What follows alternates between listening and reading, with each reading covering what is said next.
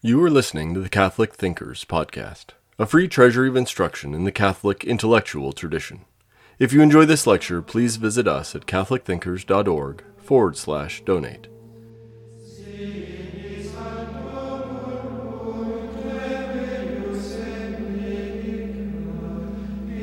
Hello, my name is Russell Hittinger. I am the William K. Warren Chair of Catholic Studies at the University of Tulsa, where I am also a research professor of law.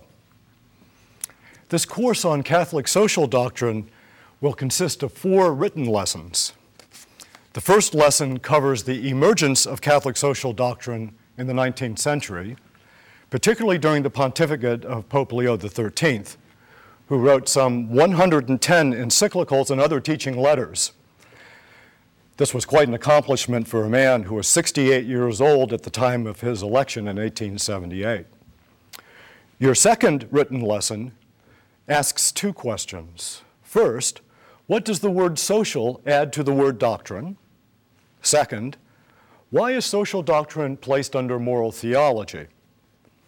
Then, in this second lesson, we can turn to the compendium of the social doctrine of the Church, issued in 2004 by the Pontifical Council for Justice and Peace. It maintains that there are 4 basic principles which run almost like a Bach feud throughout Catholic social doctrine: dignity of the individual, solidarity, subsidiarity, and common good. In Lesson 2, we will cover the first 2. Its main concern is how individual dignity includes memberships in societies. The third written lesson will take up the second 2 principles, subsidiarity and the common good. The fourth written lesson will deal with the idea of social justice. But just now, my lecture will cover some of the important points in lessons 2 and 3. Preliminary note: I should bring to your attention that the names and dates of the popes and of the Roman teaching documents, as well as a bibliography of secondary literature, are all included in the written lessons. Pope Pius XI, who was pope from 1922 until 1939, was the first pope to speak of social doctrine as a unified body of teachings which developed by way of clarity and application. In Quadragesimo Anno, 1931, Pius claimed that he had inherited a doctrine handed on from the time of Leo XIII. And by any measure, it's a prodigious tradition. Beginning in 1878 with the election of Leo, popes have issued more than 250 encyclicals and other teaching letters. About half are related broadly to issues of social thought and doctrine. Since the time of the Second Vatican Council, this new doctrinal specialty is placed under moral theology. Moral philosophy and moral theology overlap insofar as they study the right ordering of human actions to ends. All moral doctrine, therefore, is based upon the 2 great commandments: love of God and love of neighbor.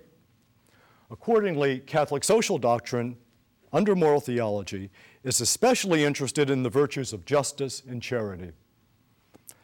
Perhaps the first and most obvious question is this: what does this word social add to the word moral? The short answer is that being right with God and one's neighbor includes membership in societies which themselves need to be rightly ordered both within and one to the others. And even our individual actions, which might be taken as merely self-regarding, that is, actions properly undertaken for one's own good, are nevertheless orderable to a community. As St. Thomas Aquinas said, a man's good or evil actions, although not immediately ordained to the good or evil of another, are nevertheless ordained to the good or evil of another, that is, the community, unquote. So, we can speak of being right, not only with one's neighbors as singular persons, one by one, but also being rightly ordered to and rightly ordered within communities. At least for a start, this gives us some traction in understanding how the term social is related to a doctrine that comes under moral theology. This doctrine teaches the principles of being rightly ordered to our neighbors as individuals, being rightly ordered as a member of a social whole, and the various ways societies are rightly ordered one to the other. Moreover, we have to appreciate that groups are themselves moral agents in patience. That is, they can harm and be harmed in the moral sense of the term. The doctrinal theologian, therefore, must study what the authoritative sources, Scripture, councils, teachings of the ordinary magisterium, tell us about the nature and proper actions of social entities. This, of course, encompasses a very wide array of social phenomena: churches, polities, families, economic organizations, only to mention a few of the most prominent. The project of the doctrinal theologian in issues related to the social sphere is also complex because of the historical nature of the subject matter. It's one thing to understand the principles drawn from theology and philosophy. It's quite another thing to understand concrete social realities. In his Christmas message of 1955, Pope Pius XII pointed out that although the principles of social order are natural, the social realities themselves change over time with social developments, unquote. Some changes are brought about by historical forces, which cannot be attributed directly to anyone's decision or policy. Other developments, however, arise from within societies as they themselves bring about new ways of molding and forming the order of the common good. Families, associations, markets, political constitutions, and the law of nations are all dynamic. Whereas in doctrinal theology proper, the revealed data are unfolded with more clarity and richness as the Church reflects upon the deposit of faith. We recall it took nearly 4 centuries of councils to get properly formulated the person and nature of Christ. But in social doctrine, the teachings also include applications of principles to the contingencies of societies. And these applications have to change somewhat as the facts change. Of course, they never change absolutely, but they certainly change by way of emphasis. Now, on particular issues of social doctrine, labor unions, the environment, political parties, war and peace, and a myriad of other things, you should consult the Compendium of the Social Doctrine of the Church, which gathers together the major magisterial pronouncements under various topical headings. Along with other works included in our bibliography, it will help you to understand, for example, why the problem of Catholic vocational societies in the 19th century was somewhat different than the issue of labor unions in the early 20th century, and why, for example, issues of Catholic political parties, democracy, and the proper use of medical technology change over time. In this lecture, however, our job is to consider the underlying principles of Catholic social doctrine, the things that don't change.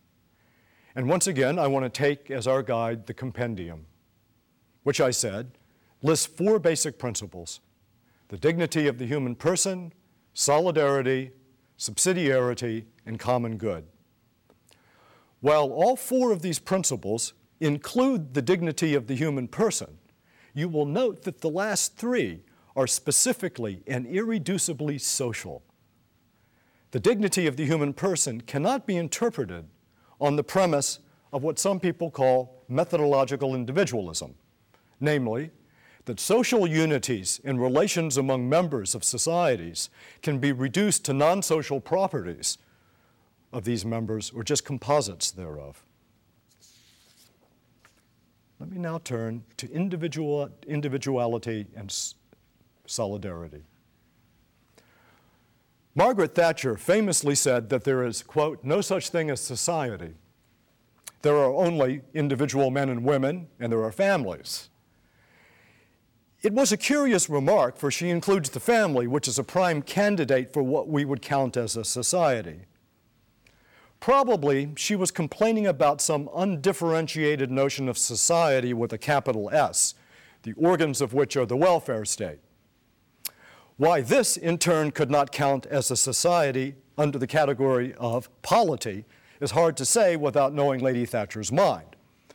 But let's suppose that Lady Thatcher wished to make a more philosophically subtle point.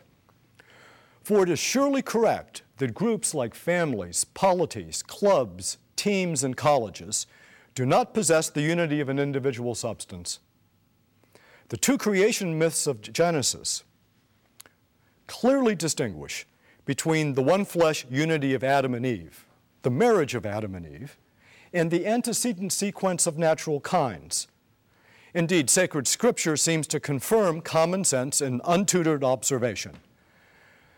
Marriage does not have a nature in the same sense as a plant, a bird, or even a human being. When two or more people are constituted in a society, there is not produced a second or third natural kind.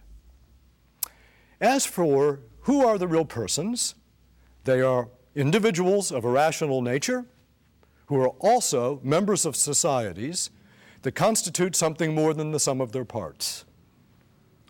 Thomas Aquinas notes in his treatise on justice, in the Summa Theologiae, that justice regards actions, and actions belong to supposits and totalities. That is, to individual persons of a rational nature and to groups. In sum, justice concerns individual persons, and then from a different point of view, individual persons as members of a unity of order that transcends the sum of the parts.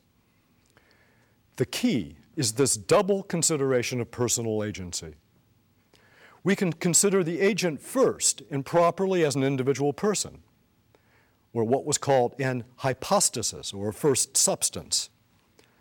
Our moral evaluations track the intentions and actions of that singular person who enjoys the unity of a substance.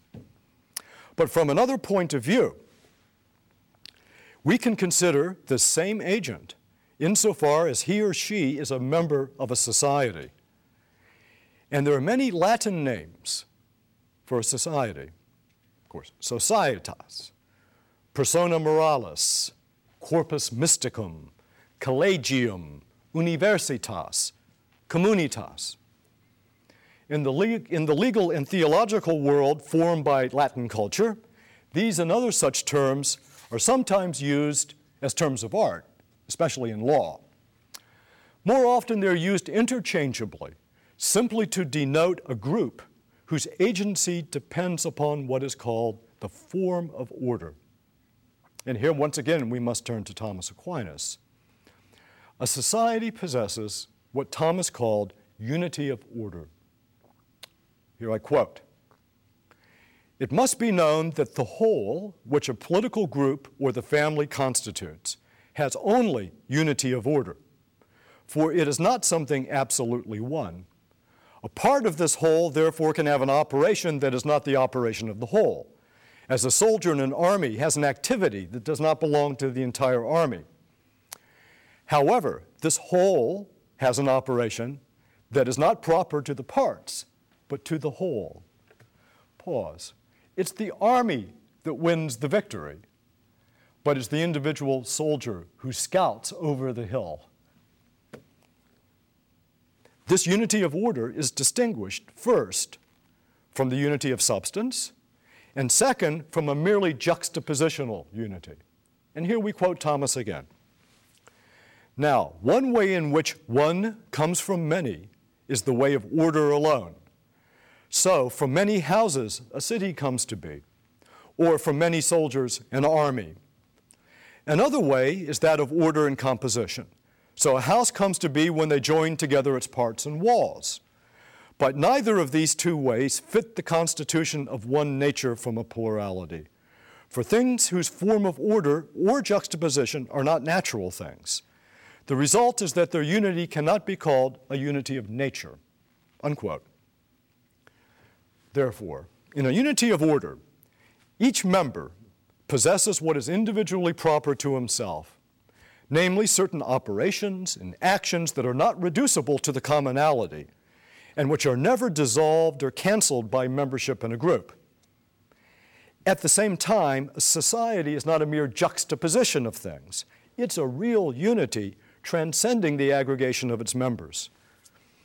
This notion of a unity of order, which was drawn from Aristotle and St. Thomas Aquinas, began to be used over and over again by the social magisterium, beginning with Leo XIII. And I believe this category just brings into view certain kinds of facts available to our common sense. That individuals in a queue, waiting for a bus, are the parts, not the members of a queue, and they are members, not the mere parts of St. Rita's Parish.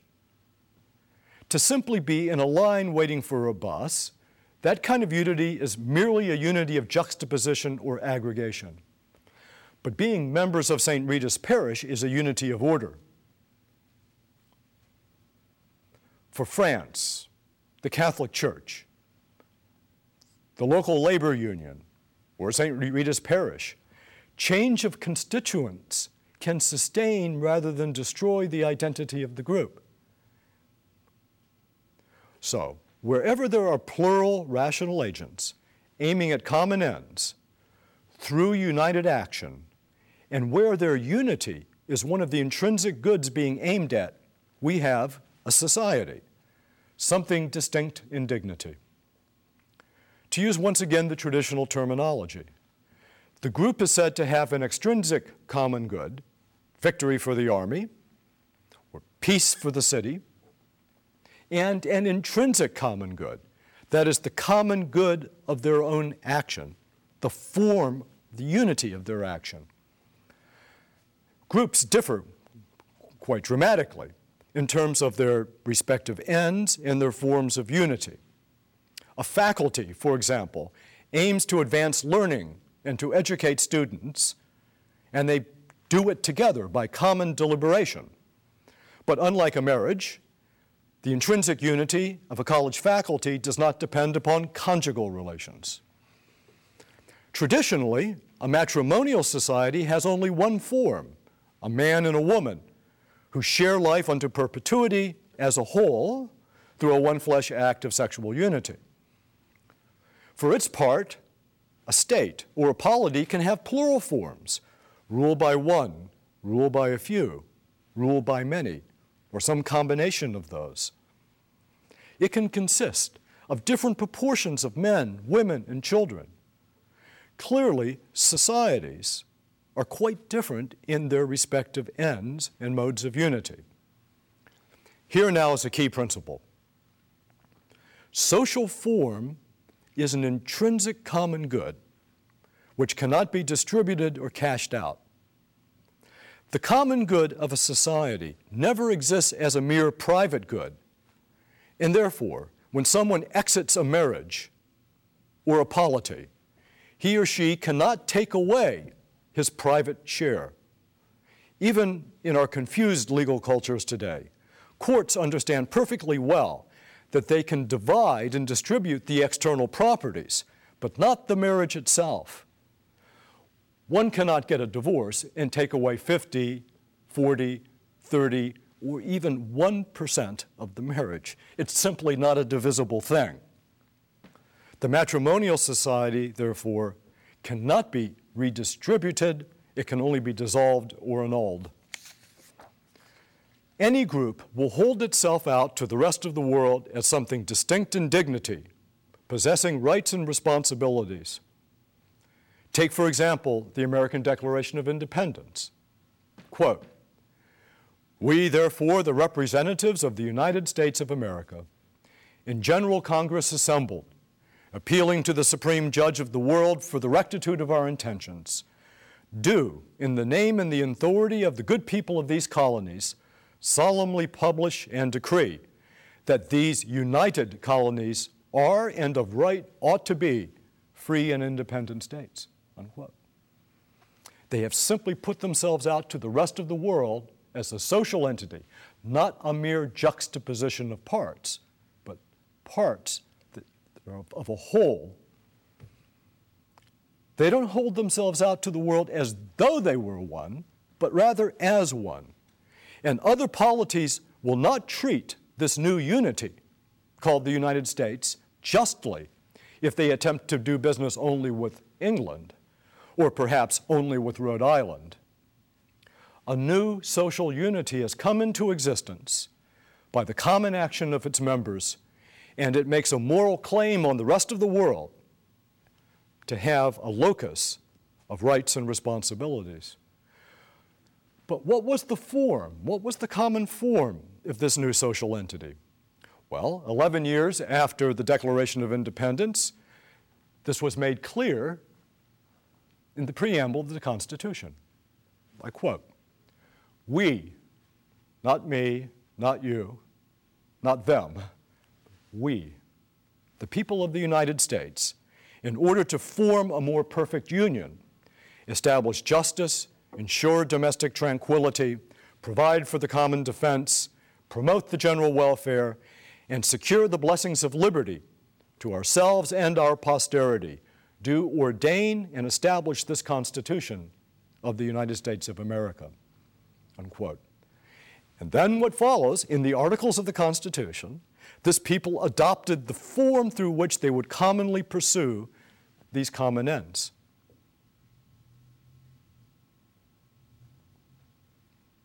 Let's think back to Genesis.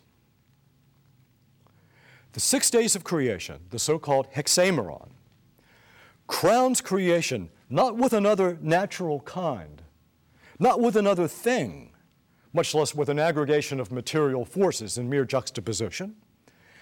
Creation is crowned with a society of Adam and Eve.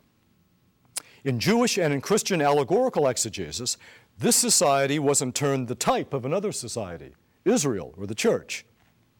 Indeed, it was Augustine in the Confessions who said, creation is for the sake of the church, that is, a social body.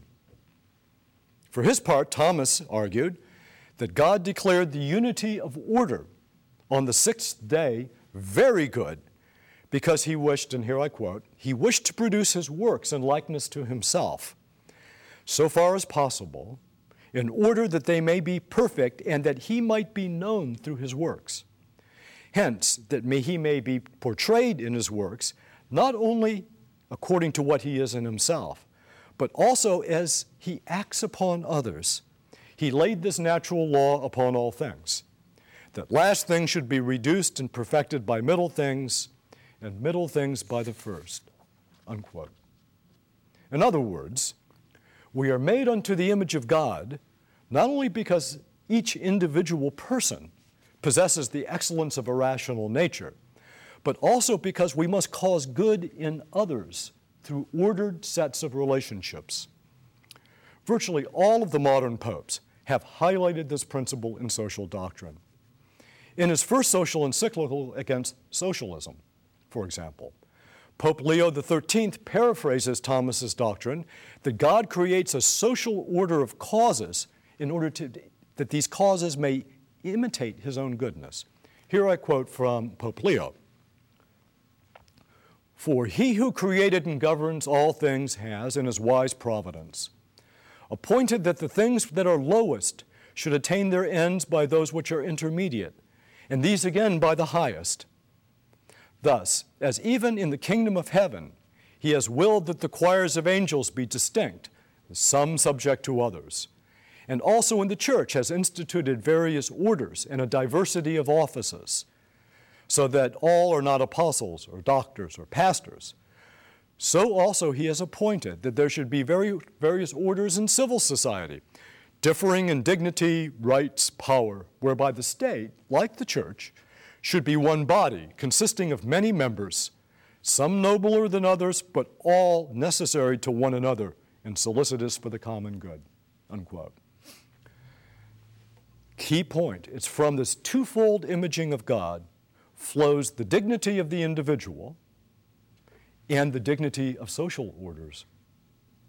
Notice that these two imagings are without rivalry precisely because of the recurring distinctions made by the popes between a unity of substance, that is, the rational nature of an individual person, and a unity of order, that is, a multiplicity of rational beings constituting a true society. What rightfully belongs to the individual person is not confused, destroyed, or assimilated when he is positioned and perfected within a social order. Otherwise, society would be a suicide pact. But let us return for a moment to a more mundane plane from which to survey the nature of a society. In his seminal essay on moral personality and legal personality, the British legal historian F.W. Maitland writes, here I quote, "When a body of 20 or 2,000 or 200,000 men bind themselves together to act in a particular way for some common purpose, they create a body which by no fiction of law, but by the very nature of things, differs from the individuals of whom it is constituted.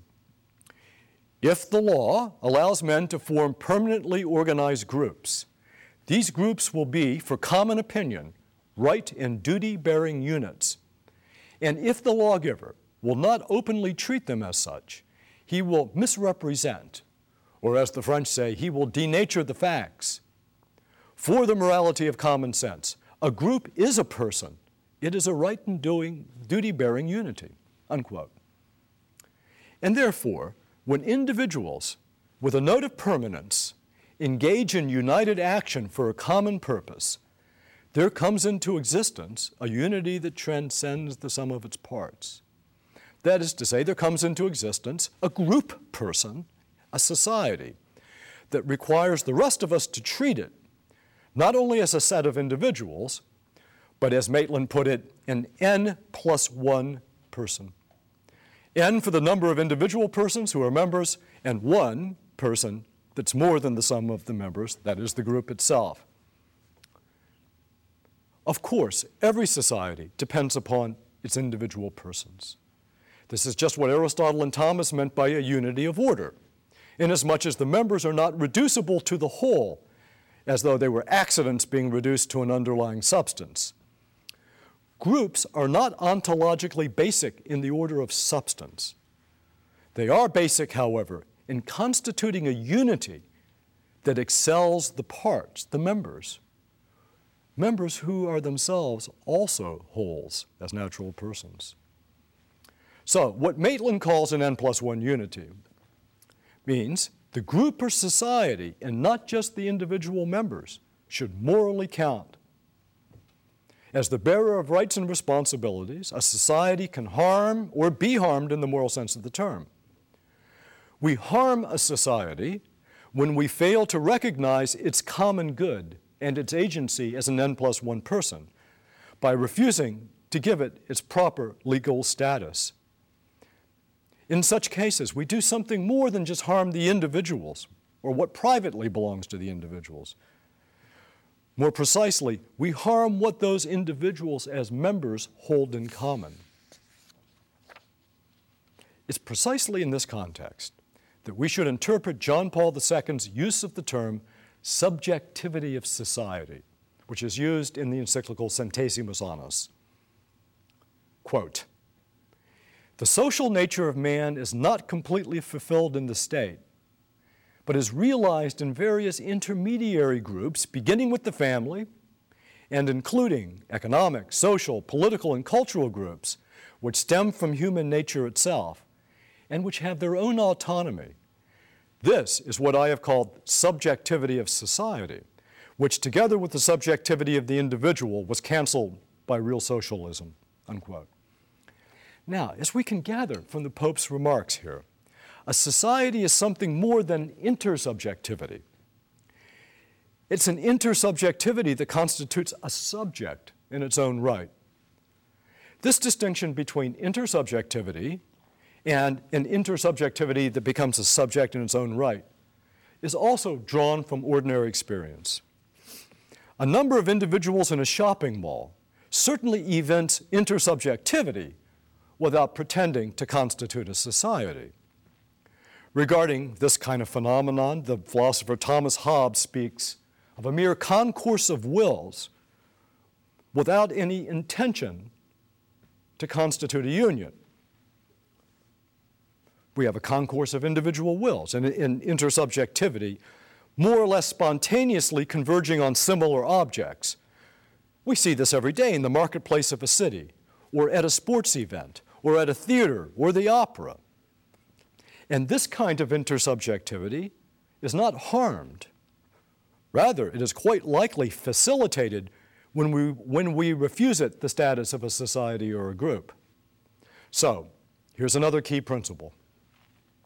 There are many kinds of intersubjectivity which have a social aspect but are not necessarily societies. As I said, audiences at sports events or operas, shoppers at the mall, even 2 or 3 men lifting together a rock out of the middle of the street. All of these manifest intersubjectivity and therefore have some social aspect. But there's no note of union or a permanence of common action or even no esteem for the common order as a good in itself. In making things common, societies, therefore, are to be distinguished not only from spontaneous modes of intersubjectivity, but also from a more specific agreement of wills that's typical of what I'm going to call a partnership. In a partnership, 2 or more people deliberately and explicitly make a contract with respect to mutually agreeable ends, while at the same time laying claim to their private shares and yields. In a mere partnership, the work is traceable to the individual partners, but not to the partnership itself. Let's suppose I supply Honda Motors with automobile parts. I don't necessarily intend to constitute a society with Honda Motors. No corporate personality is aimed at. I do not send Christmas cards to American Honda, and American Honda does not send Christmas cards. Rather, it sends bills to me. The reciprocity between myself and Honda Motors has no aspects of permanence. It has no united action. And indeed, it requires no society whatsoever except incidentally, perhaps in breach of contract, in which case the partners have to repair to the courts of the political society. As the great Catholic philosopher Yves Simon once observed, mere partnership does not do anything to put an end to the solitude of the partners. Given my earlier example, it's sufficient that I deliver the parts, that Honda assemble the cars, and that various individuals write monthly checks for leasing the equipment. Therefore, a partnership corresponds more or less to what used to be called an universitas rerum, an organization of things. The word universitas means a variety turning toward one. And an universitas rerum is things being turned toward one, an organization of things. Each partner contributes and is entitled to yield for his private benefit precisely the parts that belong to him. Now, to be sure, there can be no organization of partnership without real persons doing their part. The essential point is it is not the persons, but rather the things that are being collected. Indeed, Pope Pius XII said, "It would be wrong to think," quote, "that every particular enterprise is a genuine society of persons," unquote. Now, what we're comparing and contrasting now is just different kinds of intersubjectivity. We just want to draw distinctions. This notion of intersubjectivity contains, in potentia, potentially, spontaneous intersubjectivity, spontaneous in the sense that it's not being planned. 2, deliberate relations of commutation, exchange, and partnership. And 3, collective intersubjectivities which have the property of being a subject. The Catholic tradition of social doctrine regards all of them as expressions of man's social nature. It must be emphasized that partnerships really do possess a social aspect. They require some common convergence of interests with respect to an end, even if that end terminates in private yields. Moreover, a partnership, somewhat like a society, can establish common utilities or a common pool of resources to be distributed back to the partners. While the pool is destined to division into private shares, the structure of it is not merely private. The mutual fund, for example, has the being of a partnership because it's chiefly about universitas rerum, an organization of things. But its common fund is something like a common utility. Now, in the order of justice, we harm a partnership when we prevent the partners from contributing to and extracting from what is properly theirs. It depends principally upon what's been called commutative justice. In a society, on the other hand, what the canonists always called an universitas personarum, the individuals are not parts or partners so much as members who enjoy a common order in the manner of usufructuaries. That is, each is entitled to enjoy and use what is common, but not as his or her private part. In contrast to an organization of things, such as a common pool, a common good is an order or form of common action. And as I said before, a common good is not opposed to the individual, but rather to the merely private good. For its part, partnership is not opposed to a private good. Indeed, the whole point of organizing private goods, of pooling resources, is to enhance the private yield that each of us gets. There's nothing inherently suspect about partnerships. In fact, they're probably as old as society itself, but they should never be confused with a society having a true common good. Socialism often shows a confusion between social union and association of partners. The socialist will tend to say this: an economic corporation has something less than an indivisible common good. Indeed, the socialist might suspect that this is actually a false partnership, and therefore the socialist will urge that partnerships be assimilated to true societies. The liberal individualist, on the other hand, might deem societies as confused partnerships. Right? The individualist might hold that social unions are just fictions. They really should be reduced back to alliances or partnerships between individuals. Either way, the multifaceted nature of human sociability is being contracted and compressed either into real social subjects or into mere aggregations, which, however cooperative, lack social union. Such compressions must eventually run up against what we see every day. Namely, every day we witness a diverse spectrum of human intersubjectivity. We must allow all of them to exist. Spontaneous subjectivities, partnerships, true societies. Again, let us take that queue. There is a line of several people in front of a credit union.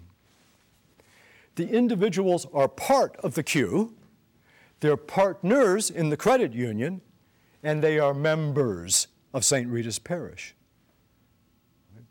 It's only the latter that deserves the word society as in something more than a metaphysical sense, in something more than a metaphorical sense, excuse me. A society, as opposed to partners or just people in a juxtapositional relationship in a line, does not just aim at a common objective, it wants it brought about by united action. Think, for example, of a family, a faculty, a crew team, or an orchestra.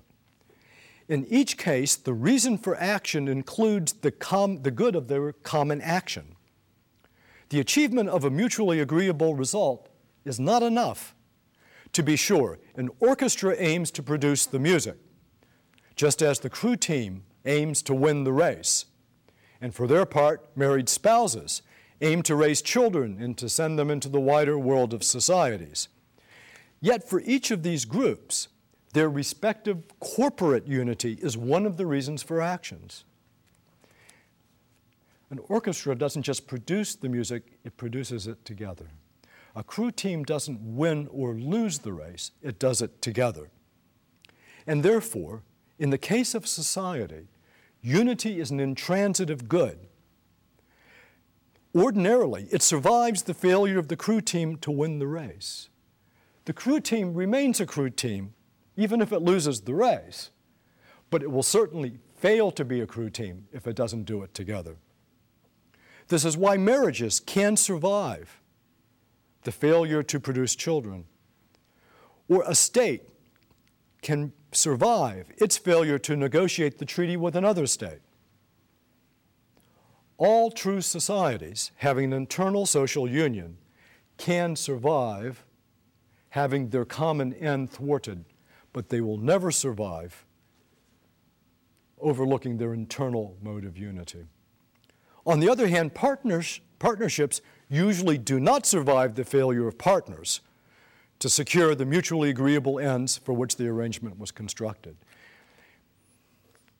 In sum, we will find human sociability manifesting itself in a variety of ways: spontaneous intersubjectivities, deliberate partnerships, and authentic societies. But the order of a society is something more perfect, for it not only has greater unity and durability, but most importantly, it has a common good that's intrinsically valuable to each of its members. And it's in this context we can recall Cardinal Cajetan's famous dictum, mihi sed non propter me, for me, but not for my sake. Every member of a society, whether it's a crew team, or a marriage, or a faculty, or a church, or a polity, can always say, mihi sed non propter me, for me, but not for my sake. So there are three ways to destroy a society. First, by destroying its members. Second, by disintegration of the aim to achieve common ends through united action. Third, by destroying the instrument of authority that coordinates the common action. So let me summarize where we are at this point. Societies are unities of order which cannot be reduced either to substantial unity nor to a unity of mere juxtaposition or aggregation. Societies are constituted not only according to having common ends, but also by a shared structure or an intrinsic common good. The word common is opposed to private, but it's not opposed to individual. Each member in a society shares the common good of order. But what is common cannot be cashed out or taken as a private share. One who leaves a club, a marriage, a church, or a polity cannot require the common good to be distributed to him or her. And this is precisely what marks the difference between a society and a partnership. For a social unity of order, the parts are also wholes, individual persons, which retain their own proper operations. Social order does not happen merely by a spontaneous instinctual properties of the species. When I get out of bed in the morning, I have to make no choice about the matter. I'm still substantially a human being. But if I am to be a member of the society, I do have to make some choice about the matter. That is, I have to act in common with other members of the society. Now, Catholic social doctrine often repeats St. Thomas's famous dictum, quote, "Man is not ordained to the body politic according to all that he is and has," unquote. But this principle holds true of any society. Whatever the dignity of a society, it does not supplant, but rather presupposes the dignity of the individual person. The individual person's intentional act of judgment and knowledge is not reducible to society as an effect to a cause. At the same time, knowledge is eminently shareable and made common. For St. Thomas, society is not a thing, it's a communication. Precisely because every society consists of a diversity of members who retain their own proper operations, human persons can be members of plural societies. A key point. Every human being can be a member of more than one society. Husband and wife are members of a municipality, of a nation, of a church. Their children are members of the family, or members of the college or a team. Each of these memberships can be referred in turn to a wider society at both the level of the state and the international order. Human sociability is not exhausted in a single membership. And as you will learn in the fourth written lesson, the chief goal of social justice is the harmonizations of all of these different societies. So let me summarize this part of the lecture with a quotation from the Catechism of the Catholic Church. Quote, "A society is a group of persons bound together organically by a principle of unity that goes beyond each one of them. As an assembly that is at once visible and spiritual, a society endures over time. It gathers up the past and prepares for the future. By means of society, each man is established as an heir and receives certain talents that enrich his own identity and whose fruits he must develop. He rightly owes loyalty to the communities of which he is a part and respect those in authority who have charge of the common good." Unquote.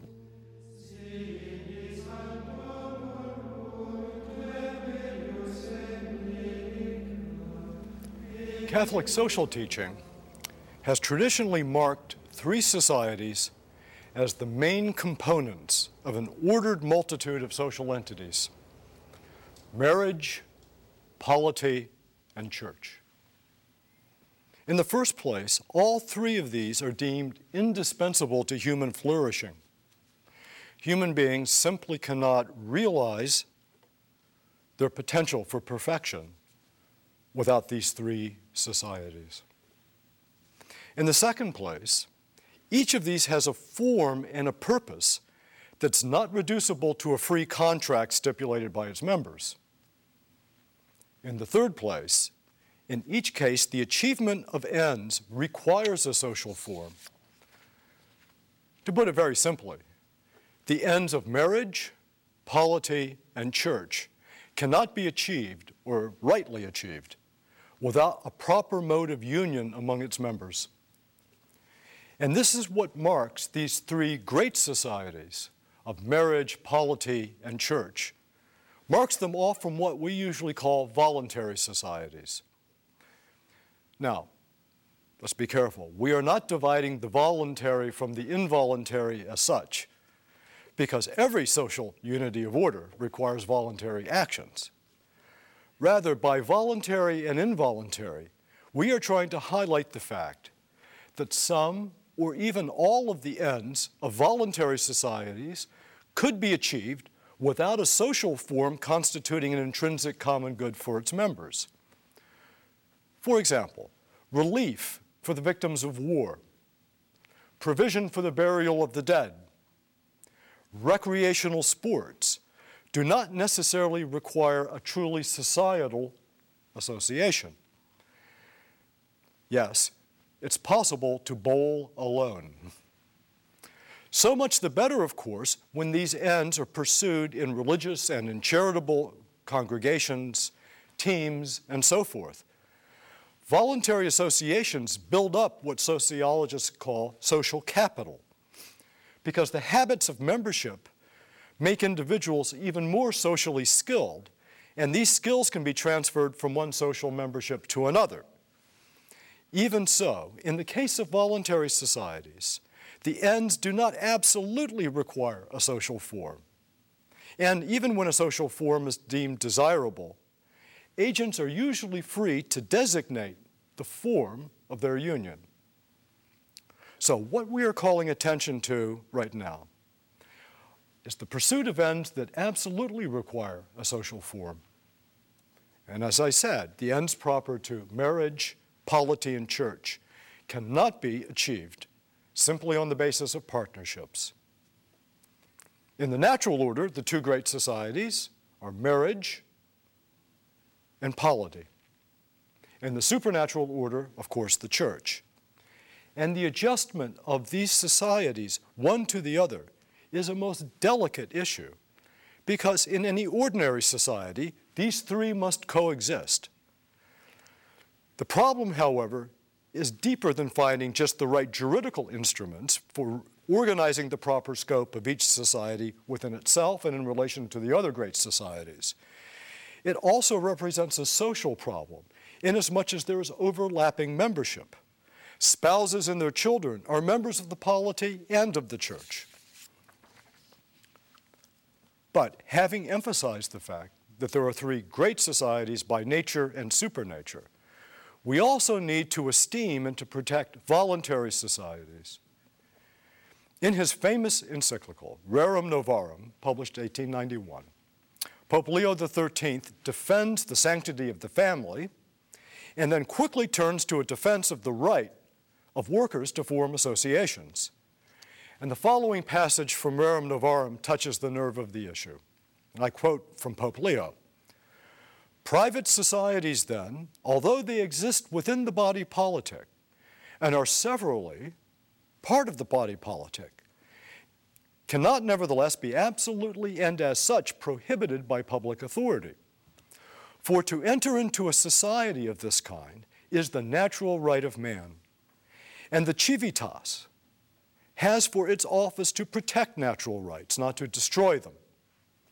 And if it forbid its citizens to form associations, it contradicts the very principle of its own existence.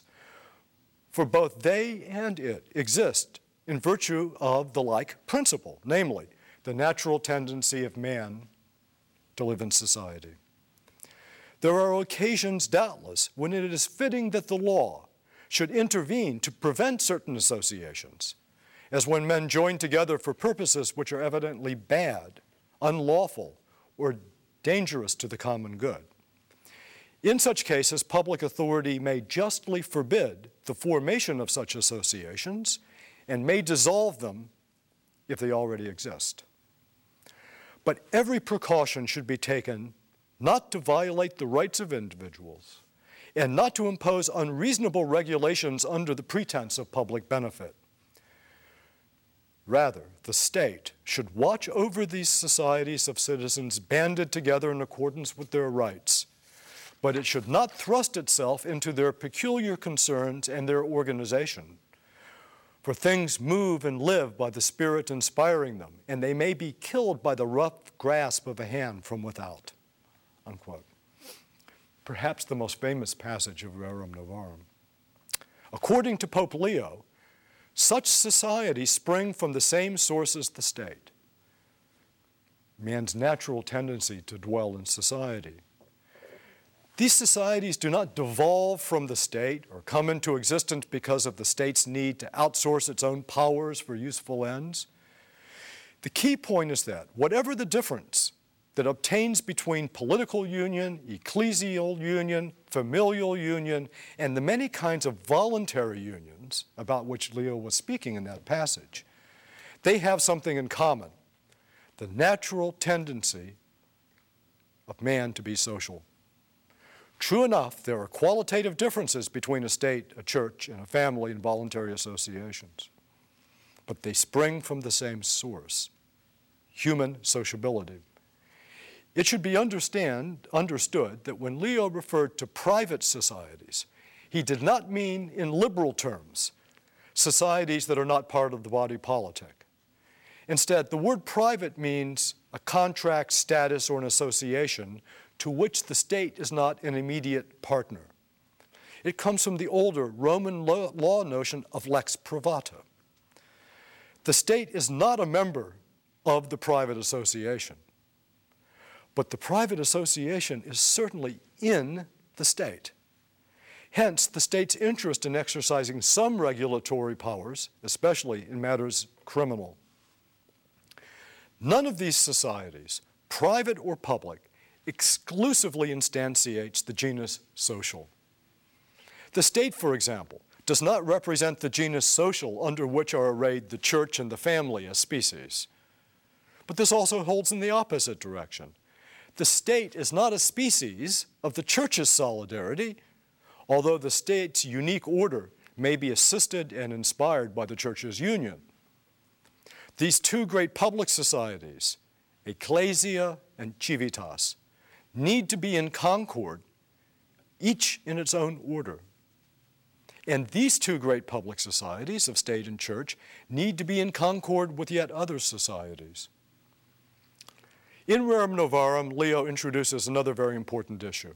He writes, "In order that an association may be carried on with unity of purpose and harmony of action," notice, I pause, that's the definition of a society, common end and common unity of action. I return to the quotation.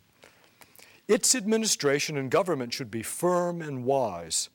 All such societies, being free to exist, have the further right to adopt such rules and organization as may best conduce to the attainment of their respective objects," unquote. So, a society marked by common ends and a unity of action must have authority. Leo's point is that the state will do an injustice if it allows societies other than itself to exist, but denies their capacity for self-government. Where there is no right to group authority, common action will depend entirely on spontaneous unanimity. But this is hardly possible in a family, much less in an economic corporation, a university faculty, a church, or even a sports team. Hence, a state that recognizes the existence of civil society, but not the diverse modes of authority appropriate to these various societies, reduces society to mere partnerships. Why? As we already said, because mere partnerships do not need authority except when, in violation of contract, the partners have to litigate their disagreement in the courts of the political society. Now, at last, we can address the principle of subsidiarity. The term was coined by a 19th century Italian Jesuit, Luigi Tapparelli. By the way, when Leo was 10 years old, his family sent him to study in Rome, and he studied under Tapparelli. He was Tapparelli's gopher. You can imagine studying under one of the greatest Catholic philosophers of the 19th century at the age of 10 years old. But for Tapparelli and the tradition of Catholic social doctrine, subsidiarity is not a freestanding concept. As a principle regulating and coordinating a plurality of societies, subsidiarity presupposes a plurality of groups, each having distinct common ends, distinct kinds of common action, and distinct kinds of authority. It is not a question, therefore, of whether there shall be a plurality of societies. It's not a question immediately of whether this plurality of societies is efficient or immediately useful to the state. In its negative formulation, subsidiarity demands that when assistance, subsidium, is given, that it be done in such a way that the sociality proper to the group, the family, the school, the corporation, is not subverted. Tapparelli himself used the term impotatico, taken from the Greek word hypotaxis, the rules governing the order of clauses within a sentence. Rendered in Latin as subsedio, to sit beneath, subsidiarity invokes the concept not only of subordinate clauses in a sentence, but also of auxiliary troops in a Roman legion that sat below, ready and duty-bound to render service. Now, if we put these two ideas together, we see a Janus-faced meaning of subsidiarity, the face of Janus, the gatekeeper, the god of gatekeepers in ancient Rome, whose face looks in two directions, like a swinging door. Looking in one direction, keying on this Latin word subsidium, or help, assistance. Subsidiarity implies a limit on distributive justice. Aid should be given to other societies, but not subversively. Looking in the other direction, to the words subsedio, it implies a complex social whole whose order requires each part to fulfill its own function, like sentences with subordinate clauses, or the units in an army. As you will see in our written lesson number 4, it's this latter phase of subsidiarity that's linked to social justice. So put, Subsidiarity is the right of social groups, each enjoying its own proper mode of action. Therefore, it is a big mistake to think that subsidiarity requires judgments, decisions, or actions at the lowest level. The notion of a lowest level actually perverts the concept of subsidiarity. In fact, the popes typically use the word proper level. The term proper is taken from the Latin word proprium, denoting what belongs to or what is possessed by a thing or a person.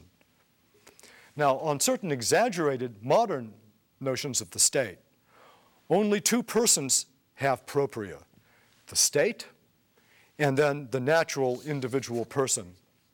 And therefore, the lowest level can only mean the individual, or maybe partnerships or spontaneous orders. Subsidiarity, on the other hand, presupposes that there are plural authorities and agents having their proper, not necessarily lowest, duties and rights with regard to a common good. Immediately, the common good of their own society, but by extension, the common good of the entire body politic. Pope Pius XII emphasized, I quote, "Every social activity is for its nature subsidiarity. It must serve as a support to the members of the social body, but never destroy or absorb them," unquote. So once again, here is a key principle. It links together the dignity of the individual, solidarity, and common good. Just as no society should ever destroy or absorb the individual person, so too, no particular society should destroy the personhood and dignity of other societies. In his encyclical Centesimus Annus, Pope John Paul II weaves together these ideas. And here's a very nice quotation. "The primary responsibility in social justice belongs not to the state, but to individuals and to the various groups and associations which make up society.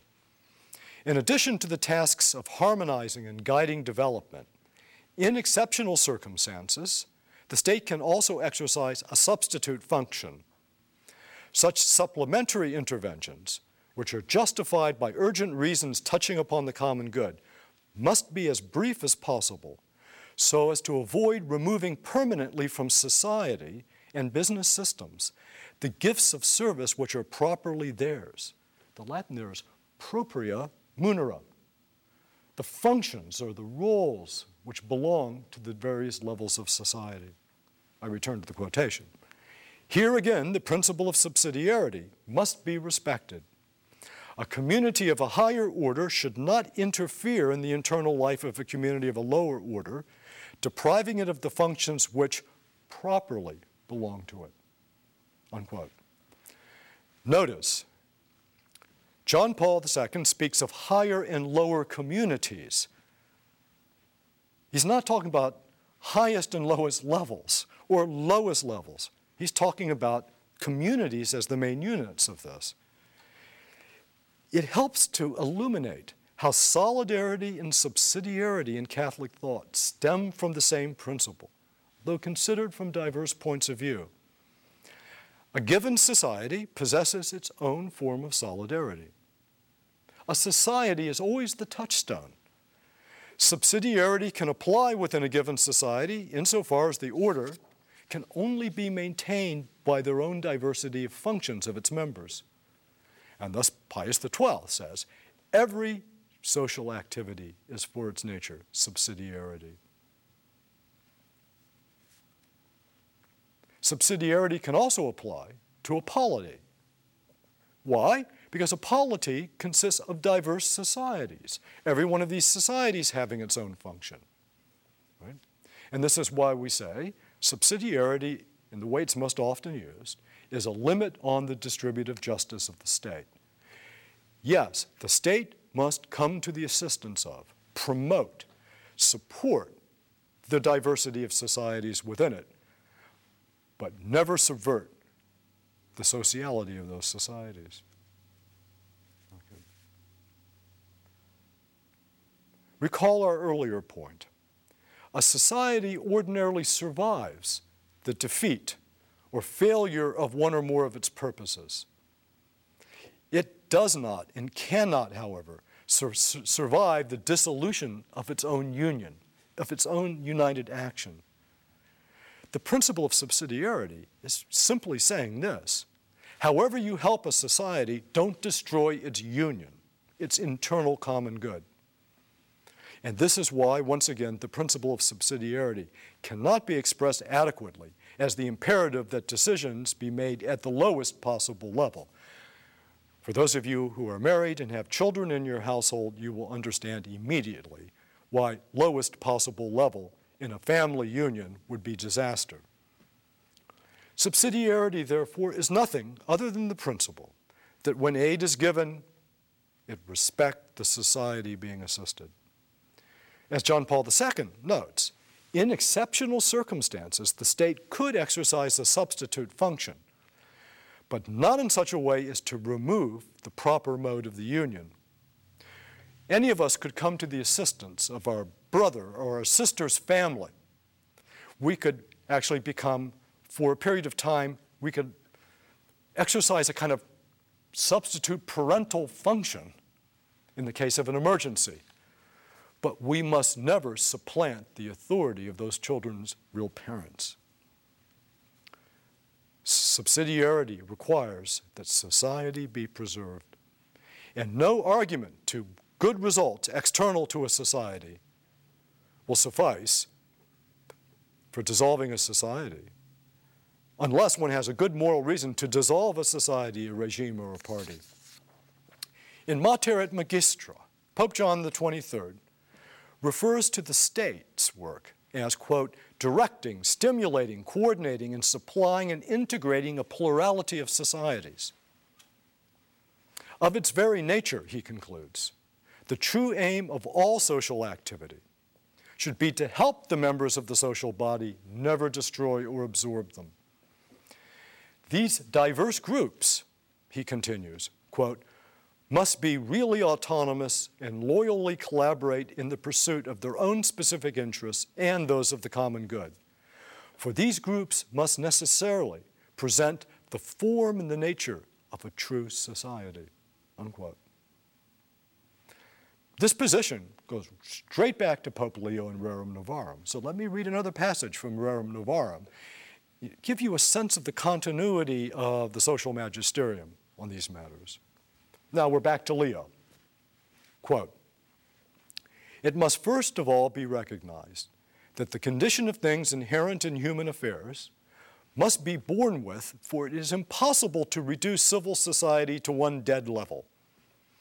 Socialists may do their utmost to do so, but all striving against nature is in vain.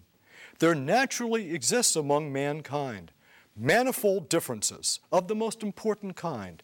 People differ in capacity, skill, health, strength, and unequal fortune is a necessary result of unequal condition. Such inequality is far from being disadvantageous, either to individuals or to the community. Social and public life can only be maintained by means of various kinds of capacity for business, the playing of many parts, and each man, as a rule, chooses the part which suits his own peculiar domestic condition, unquote. Now, in this passage, Pope Leo is not speaking of moral inequalities. Rather, he's calling our attention to a diversity of persons and functions within a social body. First, individual persons have different talents, and this diversity of talents perfect both the individual and the social body. And second, no society can exist without a plurality of functions. We all can't be bakers, or we wouldn't have a society. What Leo is arguing against is one or another ideology of egalitarianism, of equality, that would cancel out diversity of talents and plurality of functions, which are crucial both to individual and social life. So let's see if we can wrap this up. We've arrived at the coherence of the four basic principles of Catholic social doctrine laid out in the compendium. There are natural persons and group persons. In different ways, each is distinct in dignity, possessing rights and responsibilities. The human tendency to dwell in society, to use Pope Leo's words, cannot be exhausted by membership in a single group. It is not the accidental forces of society and history that alone account for the diversity of societies, but rather human nature itself. Solidarity is never a single thing, but a multitude of relations in different societies. On these facts, subsidiarity, therefore, can count as an authentic principle of social life.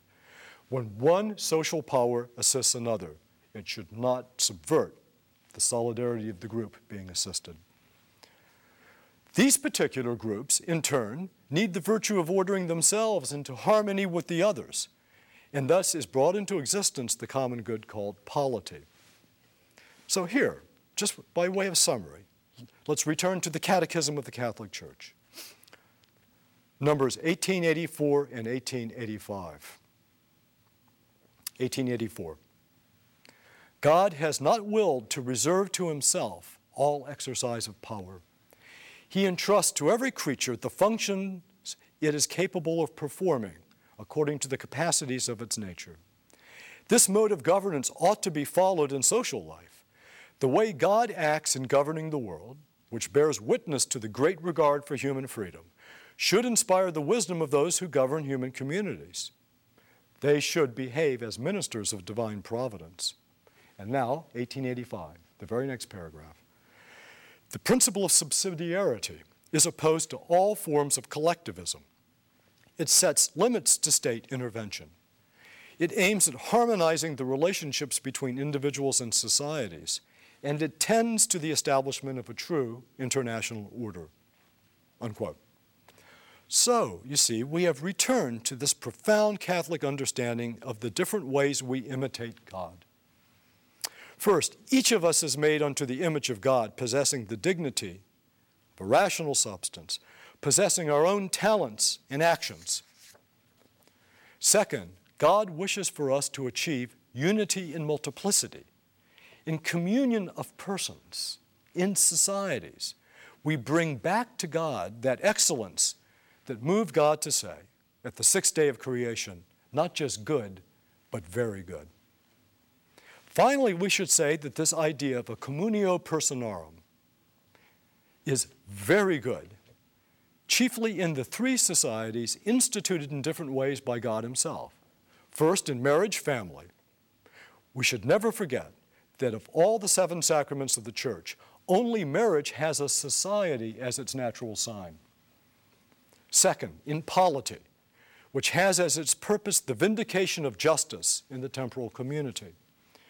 And ultimately, in the Church as a corpus mysticum, it has its end in a supernatural beatitude, as its head, the God-man Jesus Christ, and as its internal form, the Holy Spirit poured out into the hearts of its members, bound together in charity. As I said before, these are the great societies. It's not to demean voluntary societies, but the Catholic Church has always taught that there is an order of priority: church, state, family. This is why Catholic social doctrine has always been most interested in anything that would directly attack, distort, or demote marriage and family, political order, or the church. There is an order of priority. There are also analogies between these societies, but not such a way as to remove the order of priority. I can give you no better recommendation for studying Catholic social thought than to begin with Pius XII's encyclical Mystici Corporis, written in the middle of World War II, 1943. As Europe is in flames, well, half of the world is in flames, he decides to write an encyclical on the mystical body. And he begins with a general statement of what it means for any society to have a common good. And I quote Pius: "In a natural body, the principle of unity unites the parts in such a manner that each lacks its own individual subsistence, On the contrary, in a mystical body, the mutual union, though intrinsic, links the members by a bond that leaves to each the complete enjoyment of his own personality. Moreover, if we examine the relations existing between the several members and the whole body, in every physical living body, all the different members are destined ultimately to the good of the whole alone. While if we look to its ultimate usefulness, every moral association of men, a true society, is in the end directed to the advancement of all in general, and of each single member in particular, for everyone is a person, unquote. I think it's very important that he was making this point in 1943, because he's dealing with the totalitarians, right? The communists and the fascists, trying to lay out a principle of what a true society is.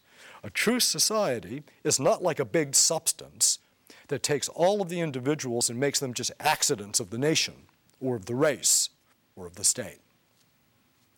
But then, Pope Pius turns to what is unique about the social structure of the Christian community. And I quote again. Hence, this word in its correct signification gives us to understand that the church, a perfect society of its kind, is not made up of merely moral and juridical elements and principles. It is far superior to all other human societies. It surpasses them as grace surpasses nature, as things immortal or above all those that perish. Such human societies, and in the first place, civil society, are by no means to be despised and belittled.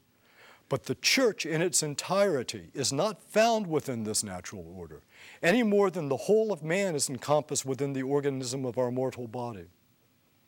Although the juridical principles upon which the church rests and is established derive from the divine constitution given to it by Christ and contribute to the attainment of its supernatural end, nevertheless, that which lifts the society of Christians far above the entire natural order is the Spirit of our Redeemer, who penetrates and fills every part of the church's being, and it's active within it until the end of time as the source of every grace and every gift and every miraculous power. Just as our composite mortal body, although it is a marvelous work of the Creator, falls short of the eminent dignity of our soul, so the social structure of the Christian community, though it proclaims the wisdom of its divine architect, still remains something inferior when compared to the spiritual gifts which give it beauty and life and to the divine source from which it flows. Unquote. The church is a true society. It not only has an end, which is God, but it has a mode of union, which is nothing other than the Trinity itself. Class, I say this is where to start. Begin reading Mystici Corporis, and you will see all of the concepts I've lectured on here today. And good reading, good luck with your lessons in bibliography. Thank you.